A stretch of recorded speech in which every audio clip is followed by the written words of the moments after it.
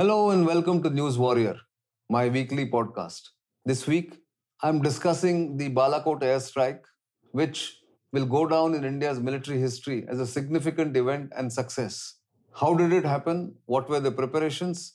And why India demonstrated to the world its ability to take the risks and also show political will is something that we'll discuss in this podcast. I'm Nitin Gokhale.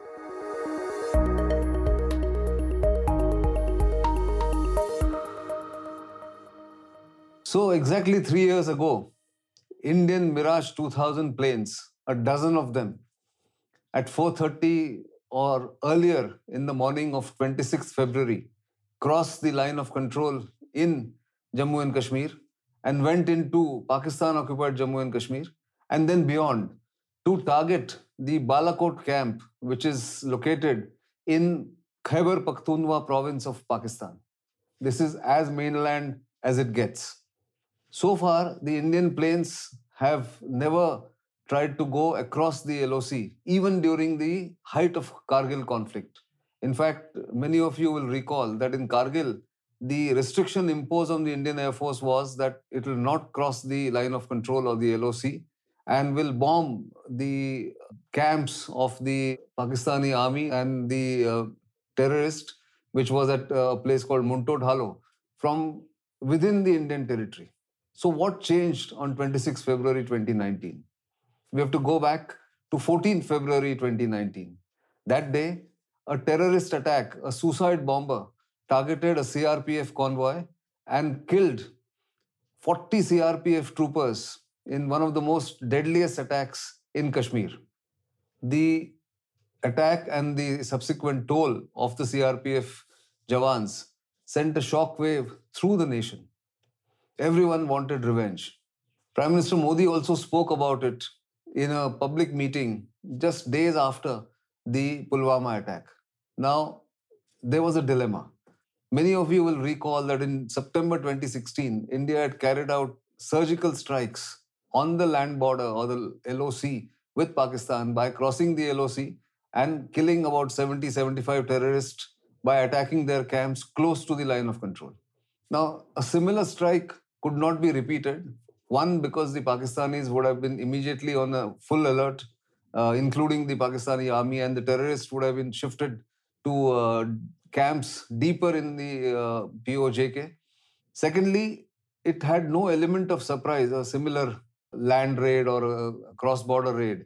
And third, this attack was deadlier than what happened in Uri, which had resulted in the surgical strikes. So the response also needed to be much bigger and much swifter.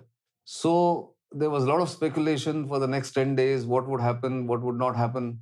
But clearly the decision makers at the highest level in the national security establishment were already furiously at work. Various options were discussed, they were debated, they were sought after, the information came through. And then it was decided, I think, by the Prime Minister and his Cabinet Committee on Security, as well as National Security Advisor Ajit Doval, that this time Pakistan needs to be sent a message by striking a terrorist camp in the mainland of Pakistan. Only then there will be a message to the world, as well as to the terrorist and the Pakistani deep state. So preparations began. The intelligence agencies, NTRO, which is India's national technical research organization, which is India's technical intelligence agency. Sources on the ground that the Research and Analysis Wing, India's foreign intelligence agency, RAW, began to look for options. Two Pakistanis who are or were on the payroll of the RNAW actually went into the Balakot terrorist camp in the Khyber Pakhtunkhwa province and sent back, after 2 days of recce, photographs and layout of the entire camp. On 25th of February, a course for newly inducted terrorist recruits was to begin in Balakot. So the photographs and the layout sent by the two moles that RNW had planted inside the Balakot camp came in handy. Then the Air Force was given these photographs. NTRO also confirmed the presence of more than 300 people there. So then the option from various other options was chosen for two reasons. One, Balakot was away from a civilian population area or a populated area in Khyber Pakhtunkhwa. It was on a hilltop. It was isolated, and therefore any collateral damage to civilian population would have been avoided. Number two, the camp being on a hilltop was not as secure with radars or with any of the preventive measures that normally were present in Bhavalpur, which is the headquarters of the Lashkar-e-Toiba and the Jaish-e-Mohammed. So all that was decided. But before that, Pakistan needed to be lulled into some kind of a complacency. So for 10 days from 16th or 17th February, the Indian Air Force on the western border, along the western border, starting from Jaisalmer to Jammu and Srinagar, kept increasing the tempo of its operations on its airfields. Night sorties were increased of the fighter jets, the helicopters were flying, the missiles were being readied, they were moved from one location to the other. The army also started doing preventive deployment along the line of control. So all activities suggested that India was planning to strike in the heart of Pakistan, that is the Punjab province, which is just across India's Punjab province. From Amritsar and Wagha, the border is hardly any distance. So the activities on the western border seem to be frenetic. And the sense in Pakistan and elsewhere in the world was that India might strike hard in the highly densely populated Pakistan, the Punjab province of Pakistan. But the plan was something different. Mirage 2000 planes based in Gwalior in central India were being readied for an airstrike on the Balakot camp. They were 6 of those 12 Mirages were fitted with specially procured spice bombs from Israel. And the other 4 aircraft were to play the role of electronic warfare or carry out the function of electronic warfare. And 2 were supposed to be in the air defense role. So a package of 12 Mirage 2000 aircraft was prepared, and the time was set because the course was to begin on 25th of February. Maximum number of people were going to be present in the Balakot camp on 26th. So it was decided that the strike would take place on 26th of February, the airstrike. So at around 2 in the morning of 26th February, these Mirages flew out of Gwalior, went north, and then along the Himalayan ridgeline, they went west.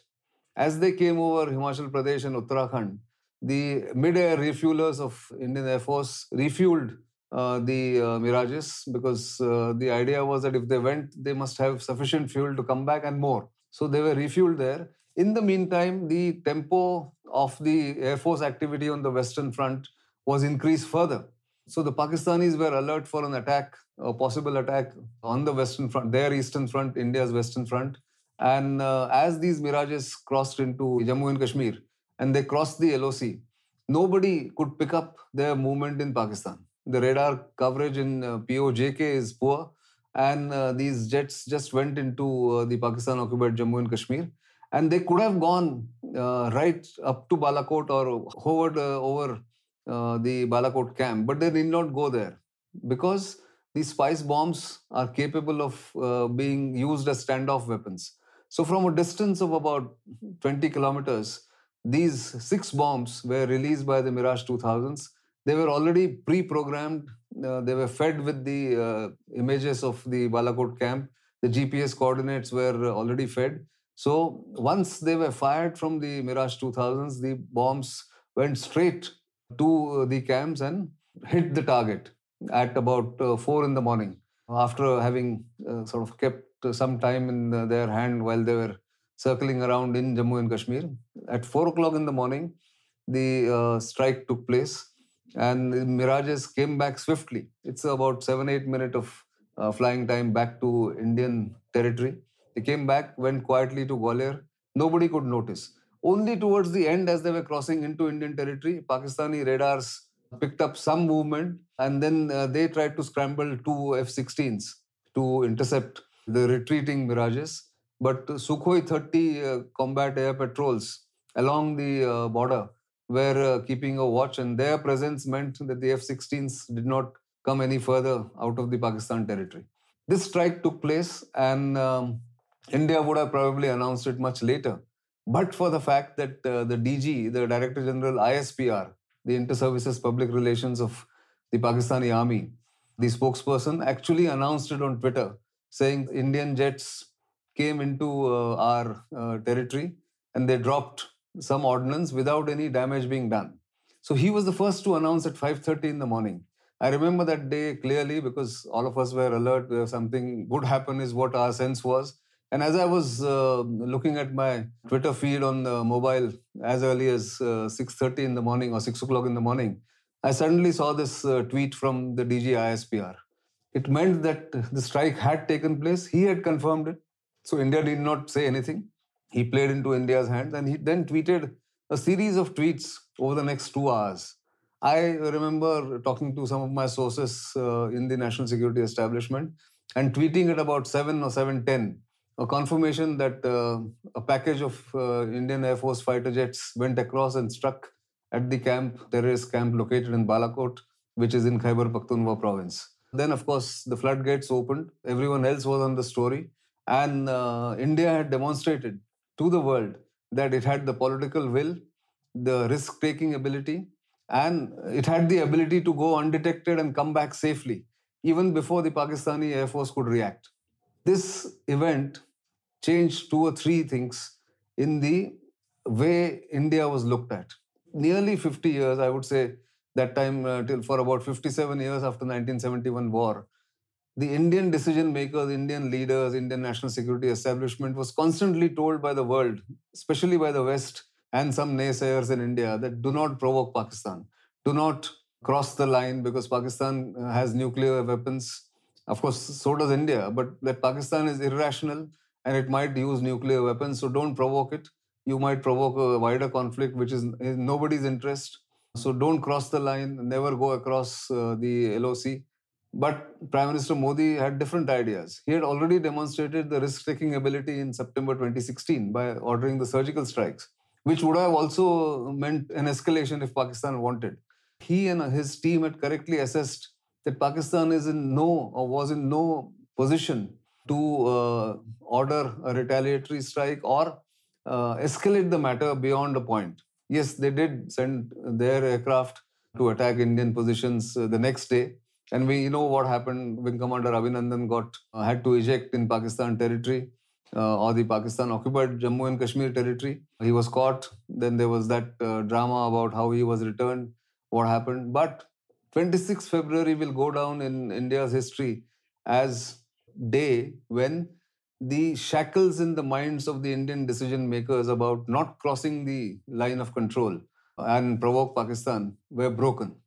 Because of that, today, there is an uncertainty in the minds of the Pakistani security establishment, the people who man the Pakistani security establishment, because they think now twice, or they would think twice before doing anything big in terms of terrorist strike or attack on India, because they're not sure of how India will react.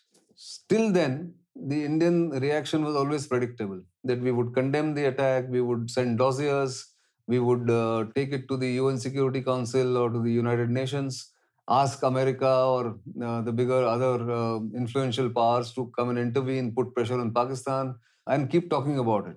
But here was a government which took action and demonstrated that the Indian Air Force was capable of striking hard and striking when required, and then again sending a wave of uncertainty in the minds of the adversary. That's what happened on 26 February 2019. I wanted to recap those events.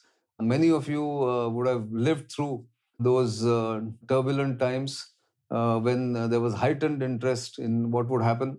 A lot of people asked the question, would war break out? In fact, I remember talking to a bunch of foreign institutional investors, financial investors, on a conference call immediately after this strike had taken place, because many Westerners thought war was inevitable. But Pakistan, as correctly assessed by the Indian establishment, was in no mood or in no position to retaliate or strike or launch a war. And that's exactly what happened. Subsequently, of course, many other things have happened in Jammu and Kashmir. 5th August 2019, Article 370 was removed. Jammu and Kashmir state was divided into two union territories, which again is not liked by Pakistan. They are seething with anger, but there's very little that they can do. But remember, 26 February 2019 will go down in India's military history and India's national security record as a significantly successful event. What repercussions it has had is a matter of history to judge, and whether it has deterred Pakistan permanently or Pakistan will still continue to do proxy war as it has been doing in Jammu and Kashmir is something that we will come to know maybe after 10 years. But for the moment, I just wanted to flag this. As I said at the beginning, tell your friends and colleagues and family and send your comments, send your suggestions. We always welcome the feedback. For the time being, goodbye.